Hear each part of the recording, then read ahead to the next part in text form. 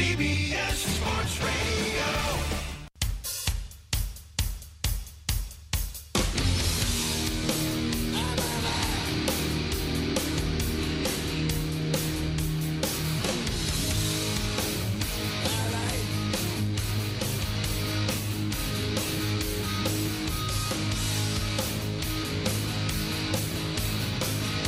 You're listening to The Vince Quinn Show, weekend overnights on CBS Sports Radio. Yes, more real than a Bob Costas Twitter account. It is The Vince Quinn Show. I'm back, baby. Hope you had a good week. Nice to be here again as we gear up for another Sunday of football. We recoup from a completely silly, ridiculous incident that in part also cost Florida the game today against LSU. So there's a lot of fun stuff to get to along the way. Maybe I should have opened the show by saying I'm a media pawn, Vince Quinn. There's a lot of things. How do you feel about being a pawn, Graceffo? Do you think, is that fitting? I can't really move diagonally, so we'll just call it a day. I would say your lateral quickness, I would not expect it to be a lot of diagonal movement for me, as you've seen. Especially running down the hall. Yeah, so we'll talk about all that stuff later because I would love to. Honestly, I would love to talk to you about it. I would love to know how you feel. But I just thought that was hysterical. So plenty of things to get to. Here's what I want to do right off the bat, right? Because something fascinating happened. I'm watching the very end of the Rams and the Patriots. I see Jarrett Stidham on the TV. See the Patriots are getting blown out. I go, okay, this is interesting. I clearly missed a lot. Let me go to Twitter. Now, here's what I saw on Twitter generally that was shocking to me. I saw a couple of people, not a ton, but it was a few. Some of them with blue check marks, some of them not. And they were starting to question how great Bill Belichick actually is. You want to talk about the game? And that's the thing. We will talk a lot about the game. And not just the game in terms of what played out against the Rams, but we will talk about the sport of football and the history of Bill Belichick and the history of Tom Brady and where all of this stuff shakes out. Like, here's where it started, too, because it's not just a criticism of Bill Belichick. It's the mentioning of what his record is outside of having Tom Brady. So what is his record in games in New England without Tom Brady? What is his record in Cleveland before he goes to New England? What is his record now with this season, combining all that together? And it's like, wow, his record's not that great when he's with Tom Brady. Yeah, I don't know. I don't know where this criticism all of a sudden could come from. Like, again, it wasn't overwhelming of what I saw out there, but I saw enough things about it that I actually had to sit and pause for a second and go, wait, are we actually at a point already where we're questioning Bill Belichick? We're questioning Bill Belichick? How are there people on the face of this earth that can actually, in a 14-game stretch, 13-game stretch, whatever it is, they're 6 and 7, so 13. In 13 games, following the departure of the greatest quarterback who's ever played the sport, to suddenly go, it was all Brady. It has nothing to do with Belichick. Maybe Belichick's just an average coach without Tom Brady. Yeah, what are we doing here? What are we doing here? Like, how does this happen? And I'm an overthinker, okay? I can be an overthinker at times. This is overthinking to the craziest degree. Like, at this point, with where Brady is, with where Belichick is, with all the doubting that we had going into the season, how good were those guys going to be? Can Belichick coach a team well without Tom Brady? Can Tom Brady play well without Bill Belichick? Who's the mastermind? Who's the genius? There can only be one. This is sports talk, right? You can't have both guys together be great and help each other and make each other better and become this beautiful, wonderful, never-before-seen thing of just nonstop success. We want to end on a high note. And they did. That's what they do. They as far as things go for that team, I mean, they made it to the playoffs last year. It's not like they fizzled out. They won the Super Bowl the year before that. They're in the Super Bowl the year before that. Like, we're talking about the greatest dynasty that we've ever seen in our lives, and all of a sudden, 13 games into a year, the first year where these guys aren't together in a pandemic season, we're looking at it like, maybe there's something up here and maybe Belichick isn't so great. Like, I have not moved on either of these guys even a little bit. Everything that we thought about Brady and Belichick prior to going into this season, everything at the second last season ended, and it felt like it was the end of the dynasty. It felt like things were finally going to break up. Even at that point, however I felt about those people then is exactly the same as I feel now. Nothing has changed. To believe that anything has changed with the greatness of Brady or Belichick, to question the legitimacy of either of these guys, regardless of what these seasons are. And honestly, let's talk about it. These seasons, not so bad. They're not so bad, right? Like, the Patriots are 6-7, and people are looking at this and going, oh my God, what a catastrophe in New England. These guys, they're clearly underachieving. And like, yes, could they use Tom Brady on their team? Yeah, Tom Brady is clearly at this point, he's clearly better than Cam Newton. I don't think that's much of a discussion. I don't think I'm wowing anybody or hot-taking anybody when I say that Tom Brady is a better quarterback, even at 43 years old, than Cam is at, 30, 31. But when you look at 6-7 for the New England Patriots and Bill Belichick, how bad is it? I mean, really? Historically, yeah, okay, they're not going to be 11-5 this year. But who's on that team? Who's on that team?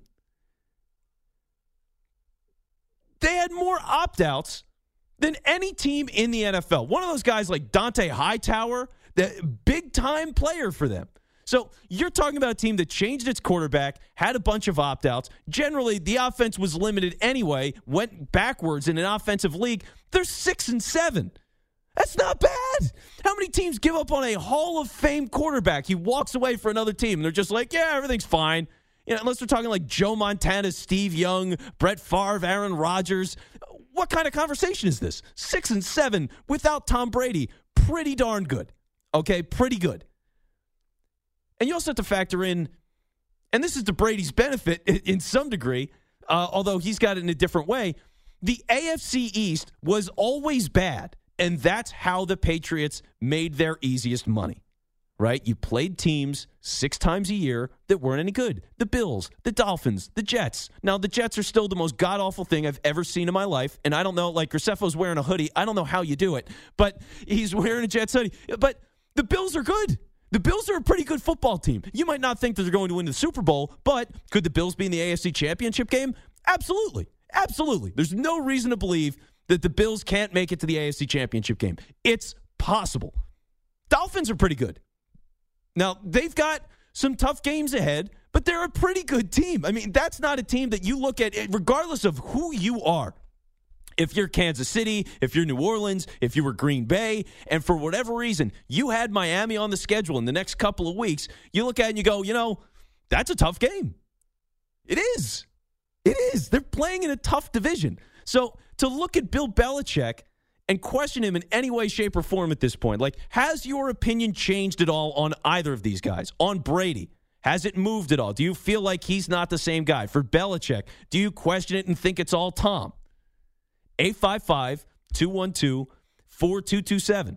Because I'm starting to see the whispers, and the whispers have driven me nuts. As small as they are, it's driving me nuts to the point where I'm just like, all right, I just got to get this off my chest. I can't believe it's out there in any way, shape, or form. But I don't feel any differently about any of these guys. If anything, I feel better about them now.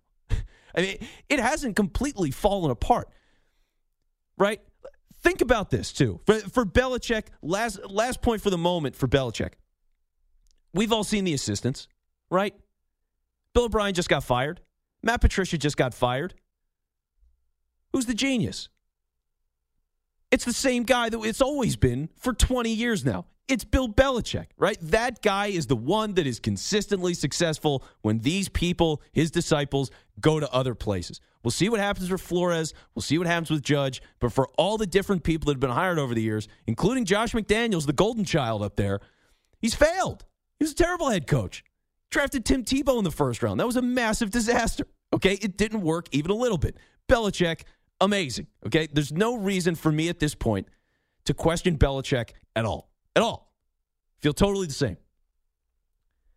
And for him to have Cam Newton, bad fit. They gave it, they signed him to the veteran minimum months into the summer. He's not a good short passer. They don't have wide receivers. He's not that good. It's just not a good fit. So they did what they could in a short year with a weird offseason, and they're 6-7. Is that a failure for the Patriots? Is this a disaster? Do they have to reevaluate everything? Are they not any good? Was Brady holding the whole thing up, and this was just a smoke and mirror trick? I don't see that. I don't see that at all. If I was a Patriots fan, I would feel totally fine with where this team is right now. I'm not thrilled about it. It's a bit of a culture shock to be in the, AFC Championship game every year, and suddenly you're 6-7. You might not make the playoffs, but it's not that bad. Okay? Anthony Lynn is out in L.A., and he's talking about Pearl Harbor. He's comparing their season to Pearl Harbor and saying, hey, we're going to bounce back. You're not Anthony Lynn. You're not making the playoffs this year, but you could, that's what they're doing over there. That's where L.A. is. Should the Patriots feel bad? Should Bill Belichick feel bad? Is this a failure of a season? Is he undercoached with this team? How many coaches do better than Bill Belichick this year with that team in that division? I can't really think of anybody, right? So 855-212-4227. That's half of the equation. That is the Belichick half of the equation. But talking about bad fits and looking at Brady and where he's been over the course of this season, at what he's done, I'm not really surprised, right? Is it that shocking that Tom Brady and Bruce Arians aren't a perfect fit? You look at the roster and the talent's everywhere. If you go to Madden, I bet the ratings in the high 90s. That's great. But practically speaking, as much as the receivers are ridiculously good and got better with Antonio Brown, the problem is it's the Bruce Arians system. The Bruce Arians system is getting the ball down the field. That's what they like to do. They're aggressive. It's push, push, push, push, push. Brady before in New England, 5 yards, quick slant. All right, let's throw it underneath to the running back. Okay, 5 yards, let's throw it to the tight end. Now here's a little shot in the middle of the field just past the linebacker. That's what they did. So for Brady now at 43 years old to go over to Tampa Bay and play as well as he's been, the Bucs are 7-5. That's the criticisms against these guys in a way show how great they are. To be critical of Tom Brady on a 7-5 season where they've lost to the Saints a couple of times, and that's one of the best teams in football. They're 10-2. Can I really feel that bad about the Bucs? Are they getting blown out every single week? They've lost a lot of close games. Some of them to pretty good teams. Some not so great, like the Bears.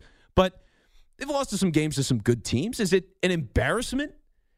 Should Tom Brady be ashamed of himself? How many 43-year-old quarterbacks could do what Tom Brady's done? Pandemic season, brand new team, never been in a dramatically new system in 20 years. And here he is. That's a credit to Tom Brady. That's a credit to what he's been able to accomplish. So it's just fascinating to me that you get to a point where we're on week 14 of the first season of these two guys being apart from each other. And already the questions are coming out. It's every time these guys have a rough game, rough couple of games, it goes, well, maybe because it's not like, oh, maybe there's a small problem with the team and they need to adjust something and it's going to take a year to fix it. Building a football roster is hard. You've got 53 guys. You have opt-outs you didn't plan for, guys in the primes of their careers deciding to not play. That's a tough adjustment to make.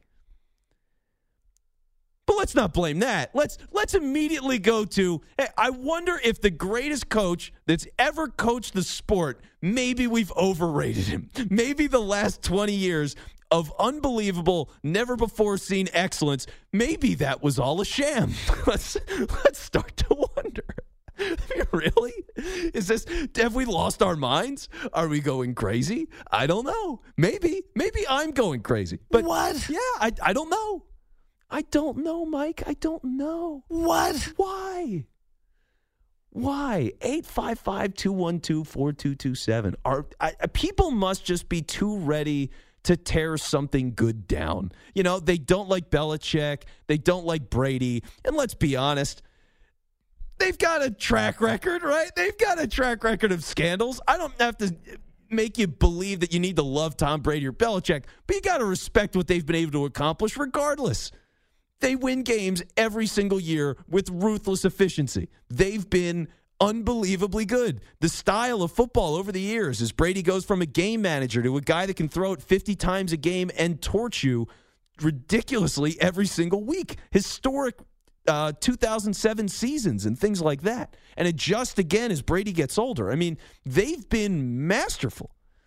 And for any idea, any inkling of like maybe that whole thing was a sham, maybe they weren't as good, maybe Brady's doesn't have it anymore. Like Brady's 7-5, okay? So I don't know what we're talking about. I don't know how it gets to a point where people question these guys. But here we are. I start to see it. I look around. I go, oh, maybe the Patriots aren't so good. Okay. I mean, 6-7 looks fine to me. So 855-212-4227. That's how you join the show. 855-212-4227. By the way, we're coming to you live from the Rocket Mortgage Studios. When you need certainty in the home buying process with a loan that fits your life, Rocket can. So here's what we're going to do next. Because talking about Brady and Belichick and the Patriots and legacy and all that different stuff, has it changed at all for you as we hit week 14? Has it moved at all? Do you feel like one guy looks better this year without the other? Anything like that? 855-212-4227. But the other thing I want to get into is, what do you make of Cam Newton at this point? What does he have left? That's coming up on the other side. Keep it right here. I'm Vince Quinn with you on CBS Sports Radio. You're listening to The Vince Quinn Show on CBS Sports Radio.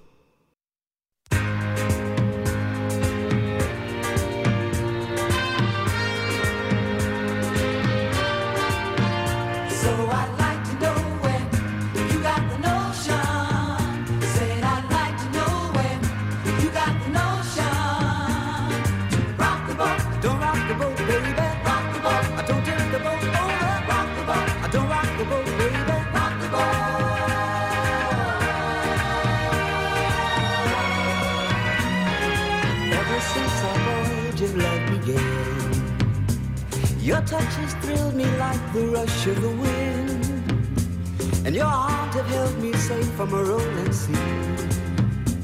You're listening to The Vince Quinn Show on CBS Sports Radio. All right, we're back. Vince Quinn here on CBS Sports Radio. And joining me on this love cruise this evening, James Graceffo, as always, producer of the show. By the way, Graceffo, how you doing? Peachy. Peachy, yes. Well, that song gets me in a great mood all the time. I love that song. Yeah, that's why we try to play the hits.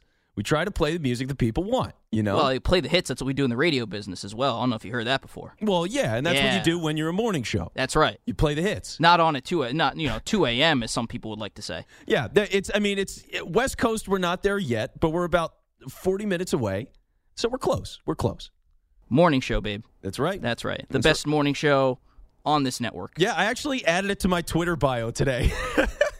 I decided to call the show a morning show on my Twitter bio. You know what? I'm just leaning into it. I don't even care anymore. Yeah, it's you might as well. That's right. If we talk about it enough, we'll convince somebody to give us a morning show full time. Where? I don't know. I don't care. Montana.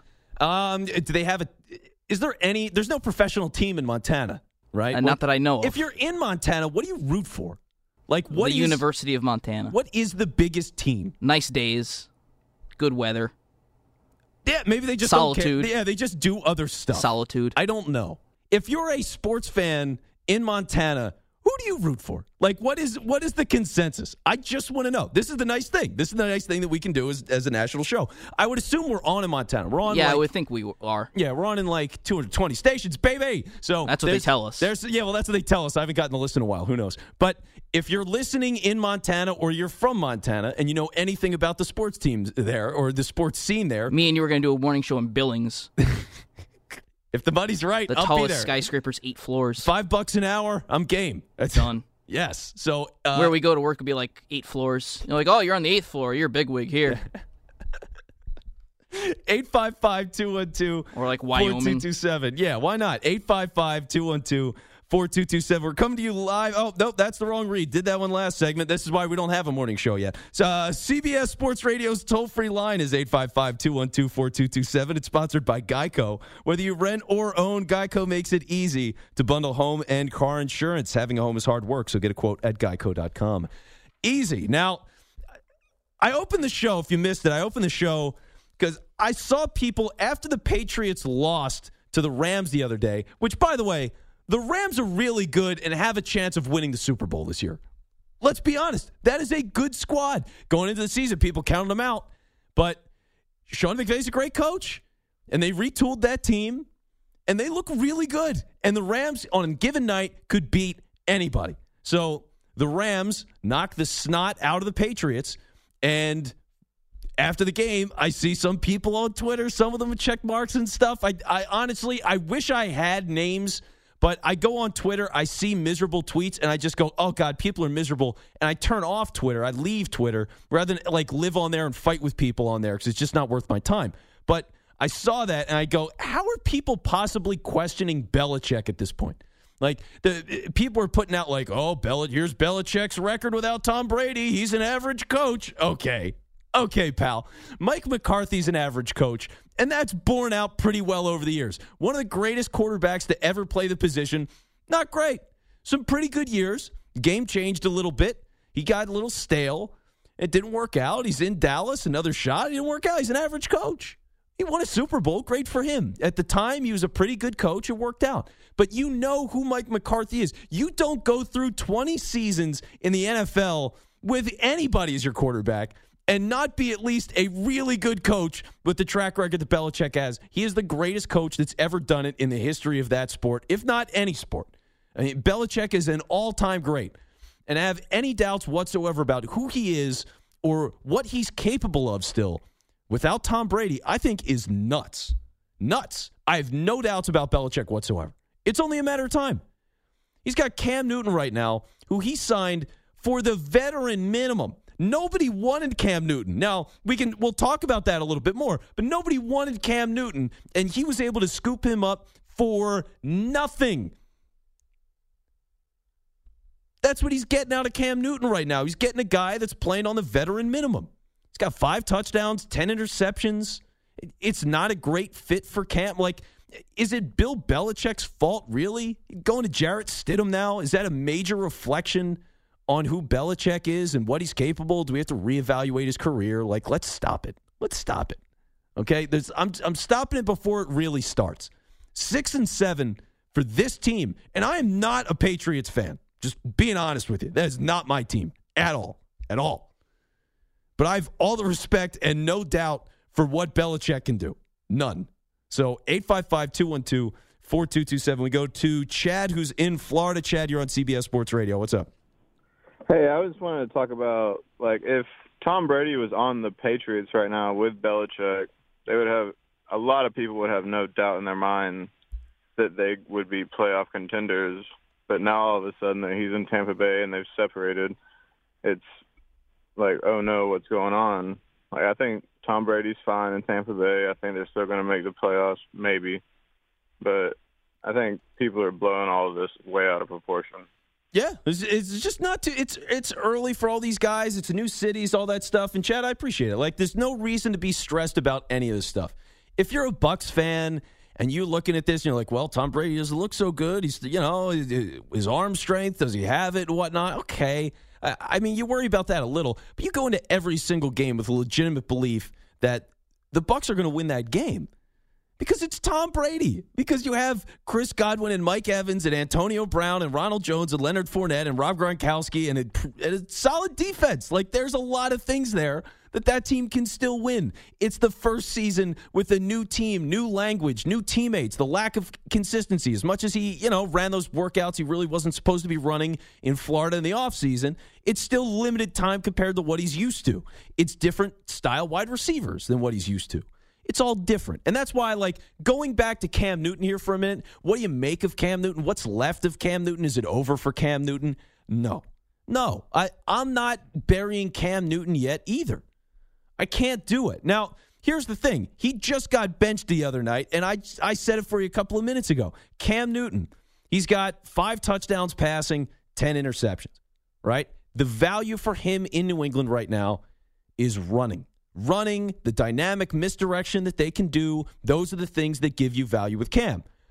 So can he still work in the NFL as a quarterback? Can he be a starter somewhere? I think he can. But let's be honest, for a guy that has accuracy issues, and this year his numbers are up because he's still doing those easy throws that New England likes to do, these short, quick, over the middle, that kind of stuff. He's doing a good chunk of that, but the receivers are terrible. Who does he have to throw the ball to? Who do you look at in the New England offense and go, uh-oh, you can't let that wide receiver get going. Once he gets moving, it's over. I mean, really? Is there anybody? No, there's not. It's just a weird fit for him. Cam Newton needs an offense where he can use his arm, get the ball down the field, have a bigger receiver that can make some plays if he's a little inaccurate, and have the running game to go with it. He could work. I mean, think about what Taysom Hill is doing right now with the Saints. He's winning games. He's not amazing. He's not spectacular, but he's completing a deep ball here or there, and he's got really good wide receivers around him, a running game. It's there. If Cam Newton was on a decent offensive team, and it's not there right now in New England, I think he could win some games. So I'm not looking at Cam Newton and saying his career is over. I think at this point, because the season went the way it did, and he sat in free agency for as long as he did, he's probably a bridge guy. He's going to have to earn it. I mean, if he's going to get a starting job again, there's no team that's going to sign Cam Newton next season and go, maybe he's still our quarterback of the future. I don't see that. It's going to be, okay, let's bring him in. He's competition with somebody. Maybe we have a rookie, and if he gets through 7 weeks or so and holds the rookie off, then we've won a couple of games, and that's good, and he repeats the cycle. He becomes, Ryan Fitzpatrick or something. But for now, it is a weird fit for Cam Newton, and I'm not going to say his career is over. I'm not going to say he doesn't have it anymore. He can't be successful anywhere. It's a weird fit in a weird year. He's done some things well. It's not like he's totally inept as a quarterback. He's been able to take some hits and be an effective runner. So I'm going to give him some time. But if you want to talk about it, 855-212-4227. That's how you join the show. Talking a lot of Patriots-related stuff right now. Has your opinion changed on Brady and Belichick as we hit Week 14 of the season? A lot of speculation, a lot of doubt. Has it changed? 855-212-4227. Now, here's what we're going to do on the other side. And if you want, you can also join the show on Twitter. It's Vince Quinn. You're listening to The Vince Quinn Show on CBS Sports Radio. CBS Sports Radio.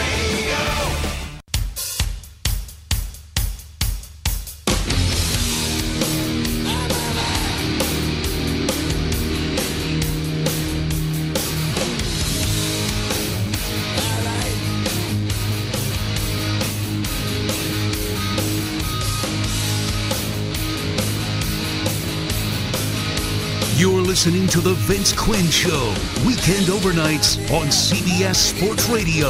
Oh, yeah, more happening than Taylor Swift's new album. We are back, baby.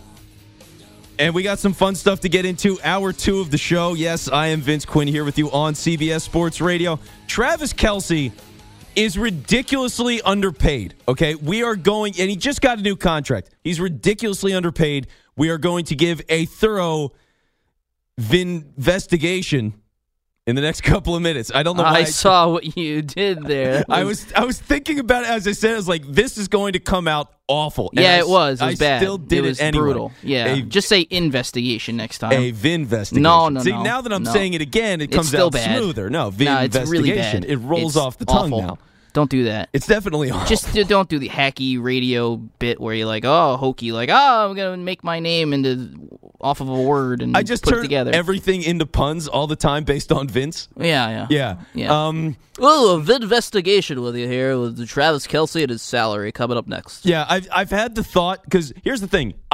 There are people that are fans of the show, and there are people that reach out to me on Twitter. 5 of them. They're great people. No, I like and that's them. the thing. There's like 5 of them. So I take that for what it's worth, and I'm thankful for that. Like, I've had the thought. I was like, now, I didn't say I was going to act on this, but I've had the thought, if the show was popular enough, would I call people that are fans of the show Quinions? Yeah, no. I see. No, I think no is the answer. No is the answer for that. You shouldn't do anything like that. No. On the air, in your personal life. Don't do that. Well, you're a good dude. Don't be that guy. For the most part, you're a good dude. Yeah, don't do that. I haven't revealed my deepest, darkest secrets to you yet. Don't do that, please. Well, not on the air. Just be a normal human that speaks like a normal human. and you just have normal human interactions. Okay, but Don't do fire takes, right? I mean, it's the sports talk radio industry. Whatever. Where am I without fire takes? Again, if I'm not lighting up anyone the is boards. getting fire takes at 3 a.m, I don't know what we're doing. Well, yeah, I mean, that's the thing, too. Like, I don't want to sit here. It's a weekend, overnight, or morning, and this is a morning show. The morning show, yes. But I'm not going to sit here, and I don't like doing it anyway. I don't like coming out and just being like, this guy is the worst quarterback I've ever seen because he has one bad game. Like, starting the show. Like, Bill Belichick is an average coach without You were very Tom conservative Brady. with the Bill Belichick take. It was very good. Well, yes. We need some more of that in this business. I try to be rash. I try to just give an honest That's a good opinion on word for things. it. Rational. I like to You're be very wrong rational about for things. If I think a player's going to be bad and it turns out they're really good, I'll eat crow on that. You're giving Bill Belichick the benefit of the doubt, even though he hasn't drafted a decent wide receiver in 15 years. Well, he can't draft wide receivers. Okay, he clearly can't. I'm happy that you're doing that. Yeah, the best thing he did, like Wes Welker, for example. Wes Welker was good on the Dolphins, and then he goes, "Oh, that guy's really good on the Dolphins. I'm going to make him way better here." And then he makes Wes stole Welker him for a second-round pick. Yeah, it was great. It was a great move by him to get Wes Welker in there from Miami. The Dolphins were like, "Man, I can't believe we're getting a second-round pick for this guy." Yeah, and then he turns into a Hall of Famer. It's crazy. So, yeah, that's what Belichick... He can identify NFL talent and fit guys in. But I'm not going to come out and just go, yeah, Belichick, he's clearly not great without Tom Brady. Like, that would be a ridiculous thing to say. I mean, even last week on the show, about an hour from now, time-wise, I spent a segment going like, the Browns, they're winning in spite of Baker Mayfield. And then, Baker Mayfield comes out, throws 4 touchdowns and a half. That guy shut us up, didn't he? Well, yeah, clearly, we're on in Cleveland. So, clearly, he's listening. He was to the listening, show. yes. He was listening. And I'm a fan. Like, when he came into the league, I was excited for him. He was talking smack and all. I was like, man, this is great. I love a quarterback that's a bit of a heel. The NFL needs that. I hope he makes it. And he hasn't been awful. He's just been disappointing. But he shut me up last week, and it was like, okay, Baker Mayfield had a pretty good game. And he hasn't been awful this season. He's just been a little underwhelming. So, I'll give him time. And all these guys who tell you, I don't listen, I don't read the paper, they're lying to you. Trust me when I tell you. Yeah, they have to be. They just have to be. If you know that people are talking about you. Jalen Hurts wouldn't be the Eagle quarterback this week if Doug Peterson wasn't reading the paper and listening to the radio. And as somebody who does radio shows in Philly, I mean, I'm a credit for that then. So props to me. Props to me. Enjoy watching Jalen Hurts get thrown around. Yeah, later today. I'm not going to enjoy it. It's going to be a miserable experience. Yeah. But they were very nice to Jalen this week when he met the media, and I'm sure that'll end at about what time do they play? Well, yeah, 4:25. Yeah, it's like 8 o'clock when Jalen Hurts does his post-game presser. I'm sure everyone will be so nice the way they were on Wednesday when he did it. Yeah, no, it's going to be just fine. Everything is going to be very smooth for Jalen Hurts in Philly, no problems whatsoever. Everyone asking Jalen, like, "Oh, who's your inspiration in life? How are things going with Carson? Is he being a help to you?"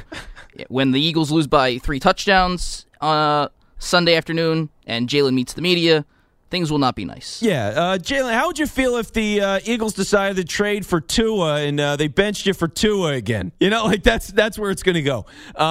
Very lovely. Now, here's something I wanted to get to, right? Because there's something in a slightly more serious but also legitimately ridiculous happening in the world of football. So you had a major upset that took place yesterday for college football. Major.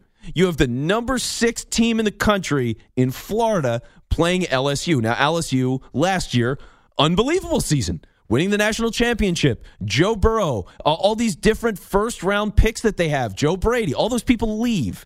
And so when you're reorganizing everything, you're recovering from having such an overwhelmingly successful season that it actually hurts the stability of your program. Like, they were so good that Joe Brady got plucked right away.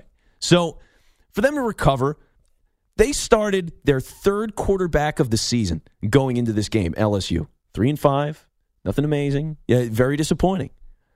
Number 6 in the country, Florida. Now, at the end of the game, it's a tie game. There's about 3 minutes left. It's 34-34. LSU gets the ball. Now they're deep in their own territory, and they got a long way to go. But LSU has the ball. They're slowly starting to move. It's 3rd and 10, and this happens. Johnson throws it off. Cole Taylor, the tight end, has it at the 25. Tries to go airborne and drop at about the 28, maybe the 29-yard line. And now we got a flag coming out. A little jawing. You can't believe this. Florida defender took Cole Taylor's shoe and threw it 25 yards down the field after celebrating making that tackle. Stupid play right there. Big break for LSU. Unsportsmanlike conduct. Number 11 of the defense, throwing the LSU player's shoe 20 yards down the field. Don't know that I've heard that before. That's the first unsportsmanlike conduct foul of the game. Automatic first down. Who throws a shoe? Honestly, who throws a shoe? He threw the cleat. He just picked it up, like, real quick. He just gets it, and bam, he wings it down the field. And I was like, wait, did that just... Yep, he just threw a shoe of the other guy. Who throws a shoe? Honestly. Austin Powers needs to know. By the way, I think his number was 2. Who does number 2 work for? No, but... This kid, I mean, he chucks it, and it's not smooth. Like, there are levels of craftsmanship when it comes to delay of game. Maybe a week ago, 2 weeks ago, the Steelers had a moment. It's around the goal line. Team's trying to score. They run the ball. They don't get in. Clock's ticking. Steelers players laying on the running back. Oh, my ankle. It's just not feeling right. Meanwhile, as the fat guy's rolling around, there's a running back like, please, for the love of God, let me up. We're trying to run another play. Oh, but my ankle, no, Bill, just let me sit here for a second. Running back, no, but please, I mean, really, like, there's all sorts of things like that happen to stall the clock and delay things. But to just pick up a shoe and chuck it and not expect to be recognized at all. It's not like no one has a collision where they lose a shoe 20 yards down the field. It's just not possible, okay? Who throws a shoe? Honestly.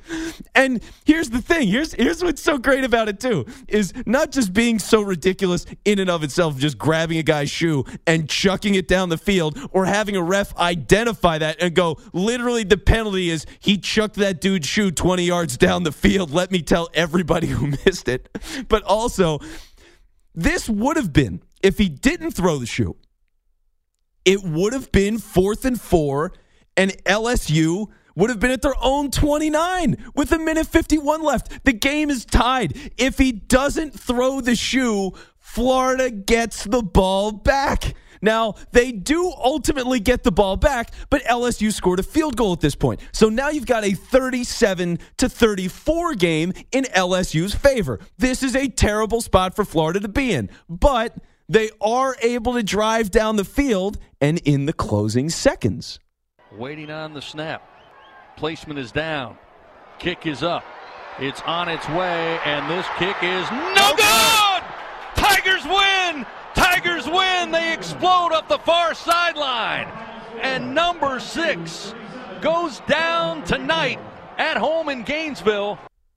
So there you go. And you could say that was a soul-crushing loss after throwing the shoe.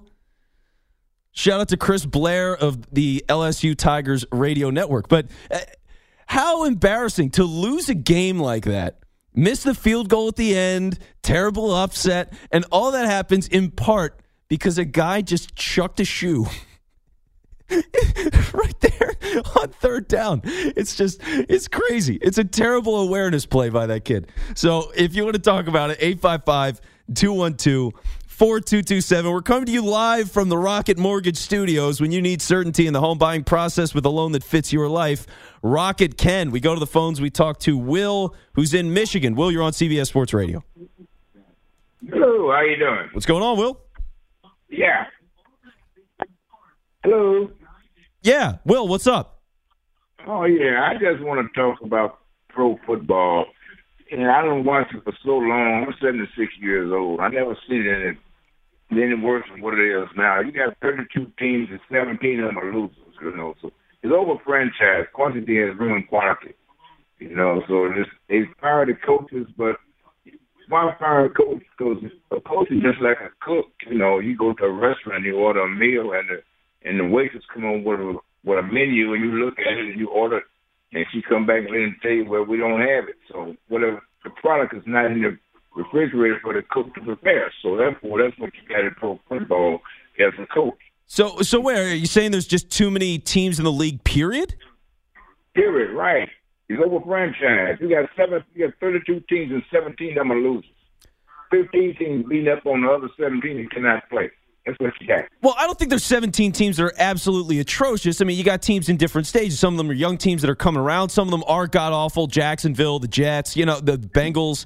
There's some really bad teams out there, but I wouldn't say 32 is too many. Well, I appreciate it. Like, here's the other thing, too, because you look at the NFL, is 32 teams too many? I don't know where he decided. I guess he just started watching the NFL again. He's just like, yeah, man, there's too many teams. What's going on here? But you look at it and you go, okay, well, teams can turn the corner really quick. So even if you're going to be bad for a year, if you get a good coach and a good general manager, or at least one of the two that's exceptionally good, you can win some games really fast. You can turn around in a year. If you do things right, you can make major steps in a year. You can turn everything around from a bottom feeder to a Super Bowl contender in 2 seasons. If you draft right, you sign a free agent or two, and you just develop people. So 32 teams, it's a lot. I don't think it's overexposed. Like, if I was the NBA doesn't need 32 teams. Okay? The NBA is totally fine at 30. They have talent issues. It takes a long time to develop a team. Small market versus big market, right? If I'm the NBA, 30 is just fine. Although they might want 32 because, hey, money, right? Who doesn't? So, anyway, 855-212-4227 is how you join the show. And, God, we got so distracted with the shoe and terrible Vince-related puns. But I want to talk about Travis Kelce so bad. So, Travis Kelce, if you haven't seen it, he is on a historic pace this season. And the guy's criminally underpaid. Now, here's what I want to do is, just based on the time we got left in this segment, I'm going to get to that next segment. I'm sorry. It's just how things went. We'll talk about it next segment. Travis Kelce, criminally underpaid. I'm going to sneak in a call here, and we'll get things rolling. Let's go to David, who's in Georgia. David, you're on CBS Sports Radio. Hey, good morning, buddy. Good morning. What's up? Let me ask you something. I'm being serious. If the New York Jets had to play Alabama, do you think what would the line be? do you think Alabama could beat the Jets? I think they have a shot. I think they have a remote shot. But the problem is that even for the NFL players that aren't that good, and the Jets are awful, you're talking about a fully grown, NFL-trained 28-year-old guy versus what could be like an 18-year-old. You know what I mean? Like, the physical differences, they're just so much bigger and stronger on the whole that I would figure the Jets win that game. But, hey, if they played 100 times, the Jets are going to lose enough. I'll give you that, David. I'm just saying, I'm praising Alabama. I mean, you were talking about LSU went from number 1 to having a bad season. Alabama never has a bad season. I mean, Matt Jones, when he got the start last year after Tua got hurt, everybody was talking about, oh, poor Alabama. Now he's a Heisman Trophy quarterback. Yeah. Alabama pulls something every year. Nobody's going to beat Alabama, just like nobody's going to beat Kansas City in the NFL. You can book those 2 bets. Yeah, I think Kansas that's pretty City safe. And Alabama are locked. Yeah, David, I appreciate it, man. Yeah, I mean, you look at Saban, the guy's he's running a machine. And that's the thing. You compare him and Coach O, like Coach O, fun story, local guy, good for him, great year. But it's not close. Him and Saban, it's not close. Things are pretty easy when you're Nick Saban and you can drive up to basically any kid's house that you want and get them. Wouldn't you say? Well, yeah, he's living a good life. Plus, right. Boosters and all those kinds of things. Which, again, didn't we see Nick Saban in the NFL try to do things the NFL's way? Yeah. Or did I miss that? Yeah. Or was it just so long ago that people forgotten? What was his record? Because he was the coach of the Dolphins. Losing record. Yeah. Losing record. Yeah. Just so everybody remembers. Didn't work. So, for as great as Nick Saban is, it's very easy when you're Nick Saban and you have the ability to drive up to whoever you want, to their house, to their parents, and say, here's a free room and board and a free education, come play for me. A little different when you're picking players. Yeah. Yeah. It's harder. Just so we know. Yeah, fair. So, 855-212-4227, that's how you join the show. 855. Yeah, you don't think I was a little offended by the phone call? Yeah, you seem very upset at Nick Saban. You seem to not be a fan of him. Or just the fact that, the Alabama would be favored in the game. What are we talking about? I would figure the Jets win that game, but I don't know. I can see Alabama pulling it upset. 99 times out of 100, the Jets would win the game. 99 times out of 100. Ooh. Okay, now I want to give a number because now you've put me on the spot here. I would say I would put it more like a 91 chance. Alabama's got some players, man. They got some first-round talents every single year. Like, could they do it if the Jets play a bad game? Yeah. Adam Gase coaching the team? Yeah, I could see it. So you're telling me there's a chance? Yeah, there's a chance. So 855-212-4227. All right, coming up next, the Vinvestigation. Okay, never again. Officially never again. Of why Travis Kelce is so ridiculously and criminally underpaid, as are all tight ends. That is coming up next. You're listening to The Vince Quinn Show on CBS Sports Radio. I want to love you. PYT. Pretty young thing. You need some loving. TNC. To the loving, yeah. And I'll take you there.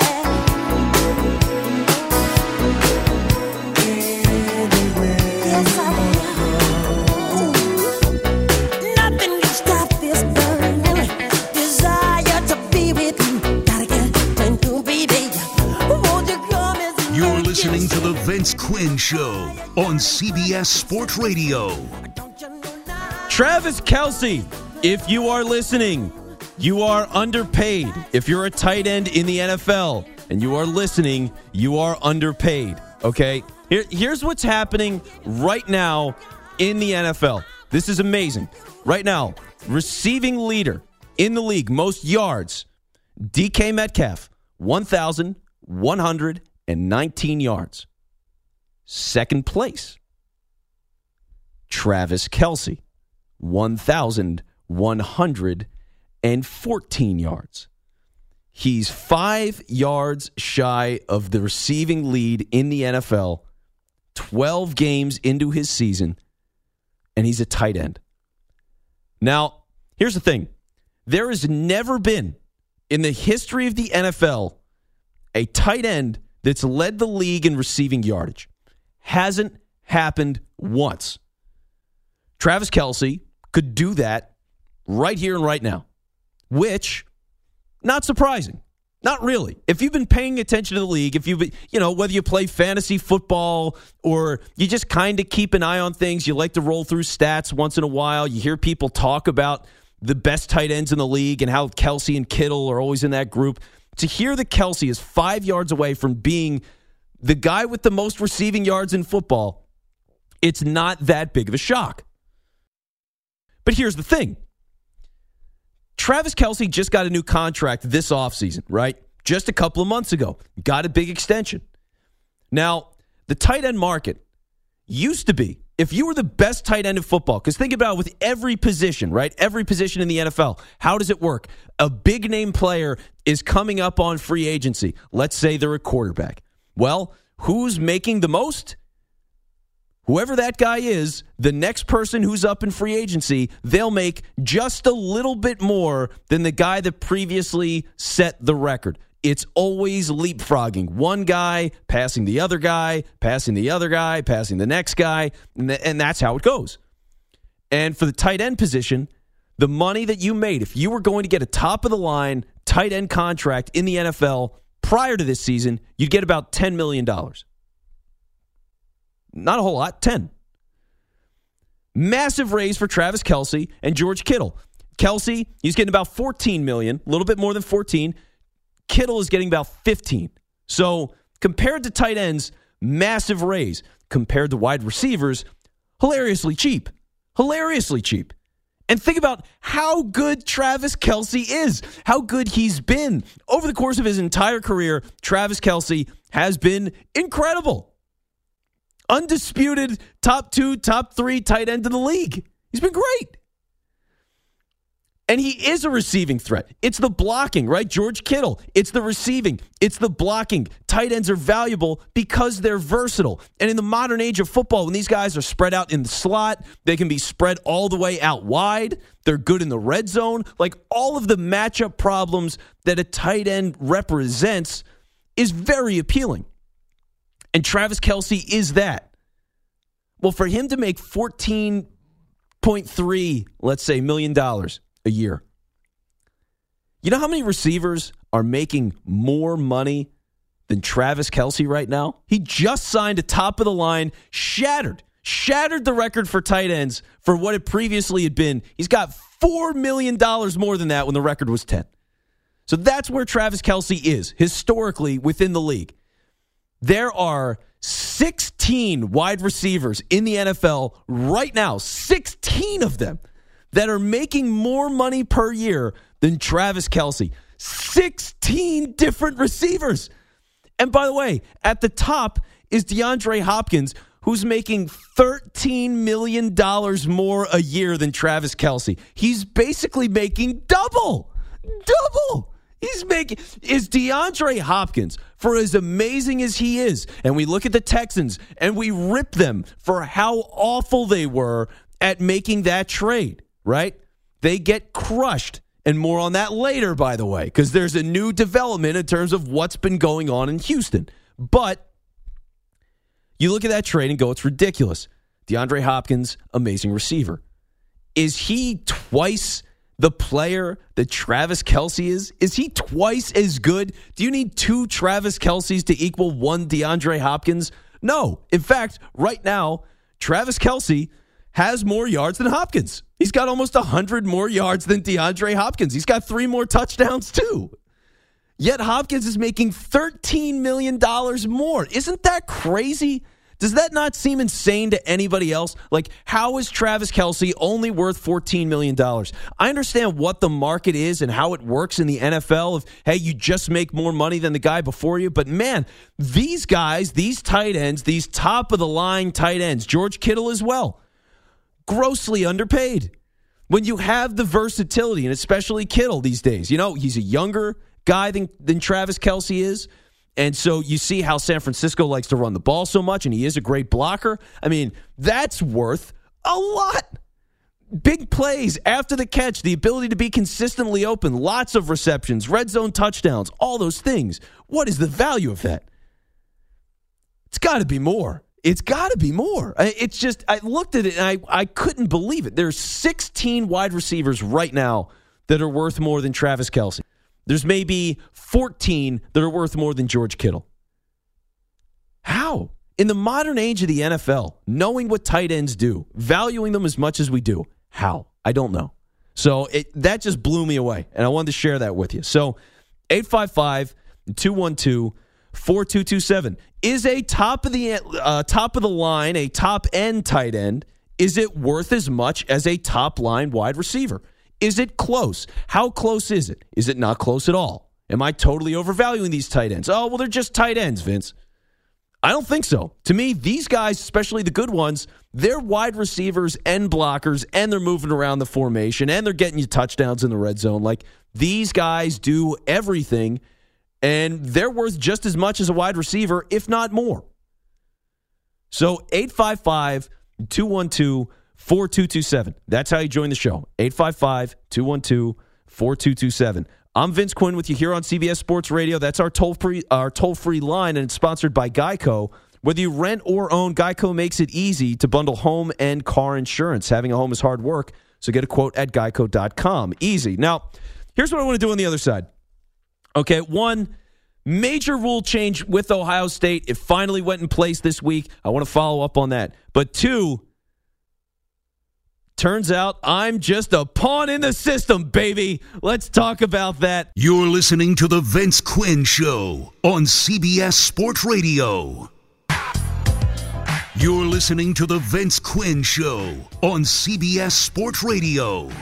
Oh, the life of a pawn is a fun one. I will say that. And it's funny because I don't see myself as a media guy. I know that's strange to say, like, Vince, you're doing a national radio show. What are you talking about? But I'm not the guy that's going to games all the time. I'm not texting people trying to get scoops on what's going on behind the scenes. I watch games. I read whatever's out there. And I like doing the show. It's really that simple for me. I'm not the diehard traditional, like, newspaper investigative whatever.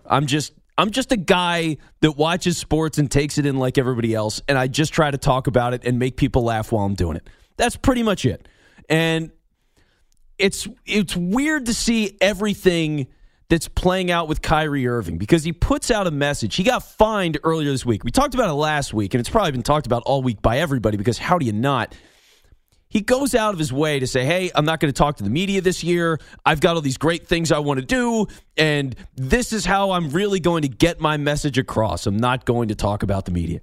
And then he gets fined for it because, of course he did. How would he not get fined for this? It'd be a full-on rebellion and riot if he didn't get fined because then every other athlete in the NBA is going to start going, well, Kyrie's not doing it. He's in New York. Why do I need to do any of it, right? So Kyrie gets fined. And then he puts out a statement saying to some effect that he's not going to talk to pawns being people in the media. Now, here's the thing, is he might look at it like a newspaper reporter, somebody who is running a blog, whatever it might be, podcasting, somebody with the league that's doing media for the league. He might look at those people and say that they're pawns, but that is not the case because here's the thing. These people that work those jobs are connected to the outlets that fund everything. Where does the money come from? Advertisements on TV broadcasts, right? Like that's where the money is. That's the power of the media. It's the relevance of being in the media. It's worth something. You want media coverage. You know, for the league, even if a guy has or a team has a terrible season and there's all this coverage because it's a disaster and everybody wants to know why, that's good for the league. It's media coverage. Something to talk about. So for Kyrie Irving to fully misunderstand how all of this works, it's so silly and it's costing him money and it's not actually like, I don't know what point he's actually trying to prove. That's part of it. Like, honestly, Graceffo, do you have any idea what he's trying to prove? Like, if you were getting inside of Kyrie Irving's brain, don't task me with that job. What's the point? That's impossible. And it might be to do. There is no one on this earth that should be tasked with the job of trying to get into this person's head. So don't even go there. Yeah, I don't know, but I want what is his benefit? What point? Because he thinks he's like making what point is he trying to prove? Yes. I have no idea. Zero. That something on this earth is more important than basketball? Like, I guess. Maybe. But again, if something is so much more important than basketball, I would tell Kyrie then to walk away, take all the money that the Nets are going to give you, give it back, do something else with your life. Or is it that just Kyrie Irving can't do that because he can't live the lifestyle he wants to live without playing basketball? Or that maybe he just doesn't want to play basketball anymore, and that the only way he can live the lifestyle that he lives is by playing basketball. These are all things that are in my head. Yeah. And I think they're fair, and I think they're fair questions and arguments. And again, all this money that he's got, it comes from media. It comes from media. So, Earth to Kyrie, which he thinks is flat. You wouldn't exist. No one would care about you without fans, the media, television ratings, podcasts, 24/7 sports coverage that basically would not have existed without the television partner that you have. So, to sum it all up, you wouldn't exist without the thing you're trying to fight. Exactly. For whatever reason you're trying to fight it. And that's the thing. Is he talking like, hey, the coverage against me is unfair, so I'm not going to speak about it? Like, I don't know. So for him I think he clearly thinks that there are more important things in the world than basketball. I think that's part of his MO. Well, there's always something with him. Of course. But, of course there's always something with him. And everything is obviously everyone else's fault. Like, everyone else has created all these narratives. It's the word of 2020, narratives. little word of 2019, whatever you want to say. Narrative. When I was growing up, I never heard the word narrative. You know that, Vince? Yeah, it didn't come up. It never like dawned on me that narrative was a word, or the media has created all these narratives, and Kyrie has said that all the media has created all these narratives. Meanwhile, he hasn't spoken a word to the media since March. So how could the media create all these narratives with things he hasn't said? I don't know. And that's the thing. I just don't know. You just throw up your hands and you go, I don't know what he's trying to do. He's the king. He's the king on this chessboard, and he's clearly smarter than everyone else.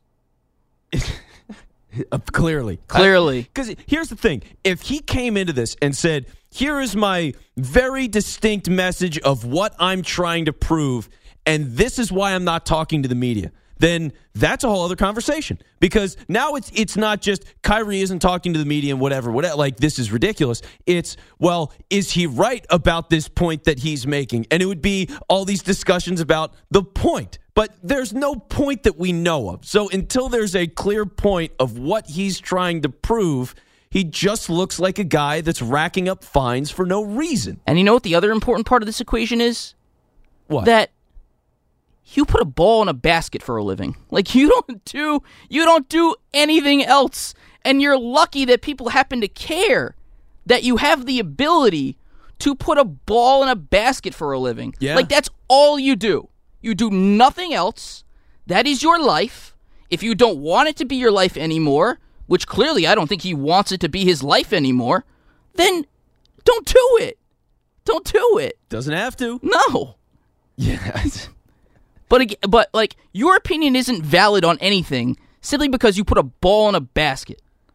Right? Or am I wrong? No, just by nature of being a basketball player. And that's one of the things that I've always gotten to. Like, over the years, there's been all this outrage that comes at athletes. Like, oh, these guys are supposed to be role models. Like, no, you made these people your role model. You know what I mean? Like, they happen to be role models because you look at them and go, I'm going to idolize this guy, or let your kids do it. And it is what it is. I was that way as a kid. I had all the jerseys and whatever. But they are just like 28-year-olds that are playing basketball. You know, like they're very famous and popular, but that doesn't mean they're all role models. You got to make and choose those things and reevaluate those things as they go.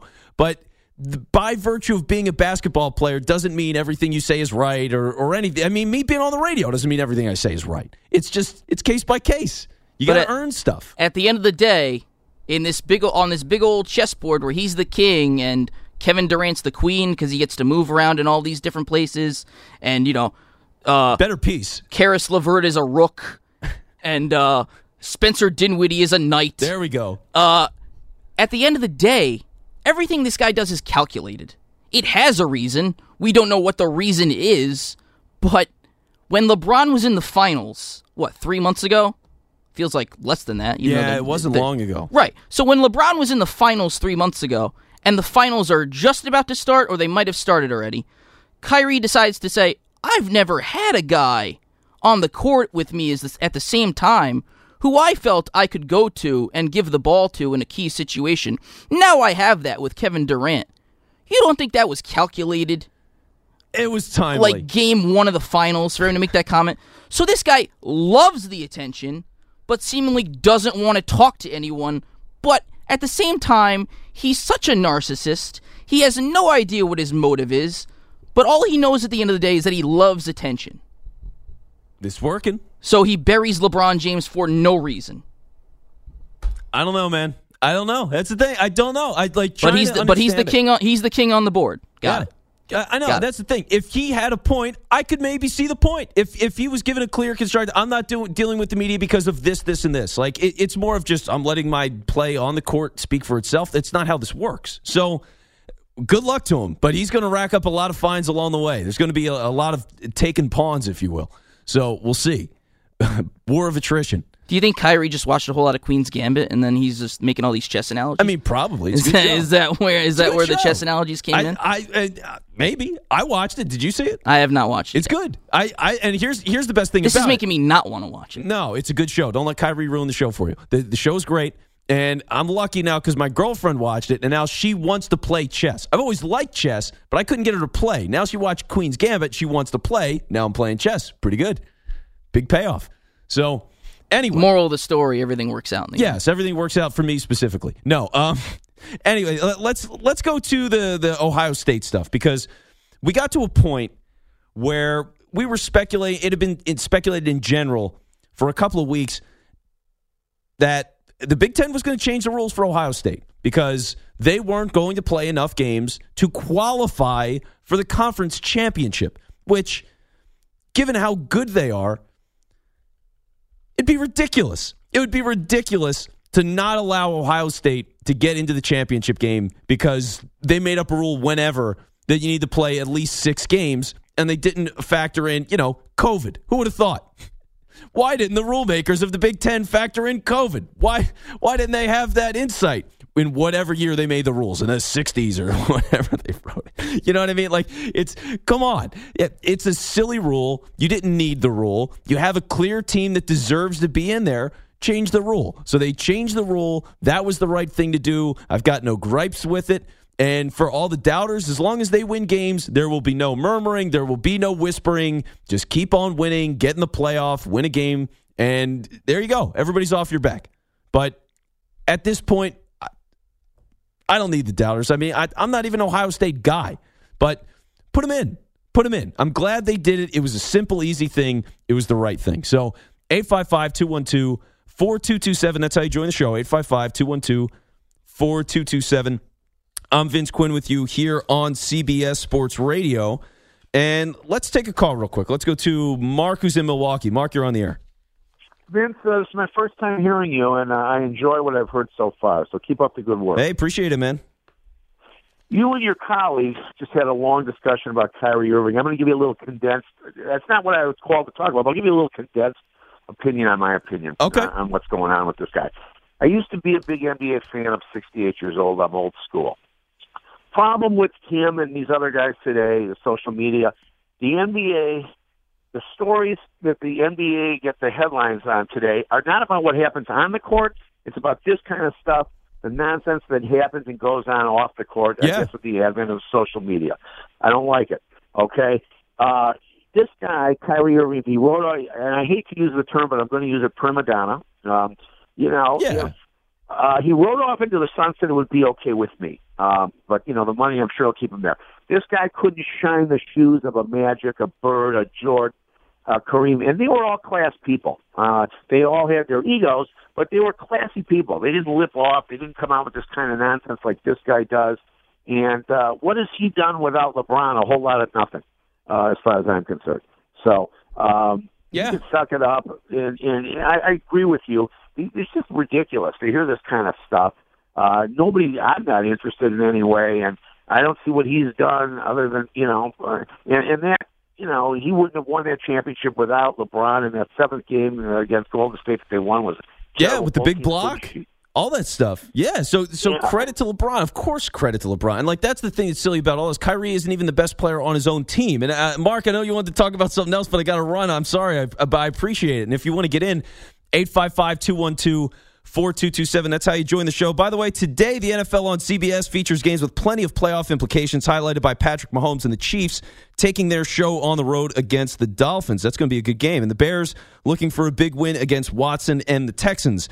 Coverage begins at noon Eastern, 9 Pacific with the NFL today on CBS. Now, we got plenty left. We're just in the middle of the show. So if you're like Mark, who just called in, you go, wow, I like this fine show. This is a fine program. I'm going to stick around and listen to the rest of the way.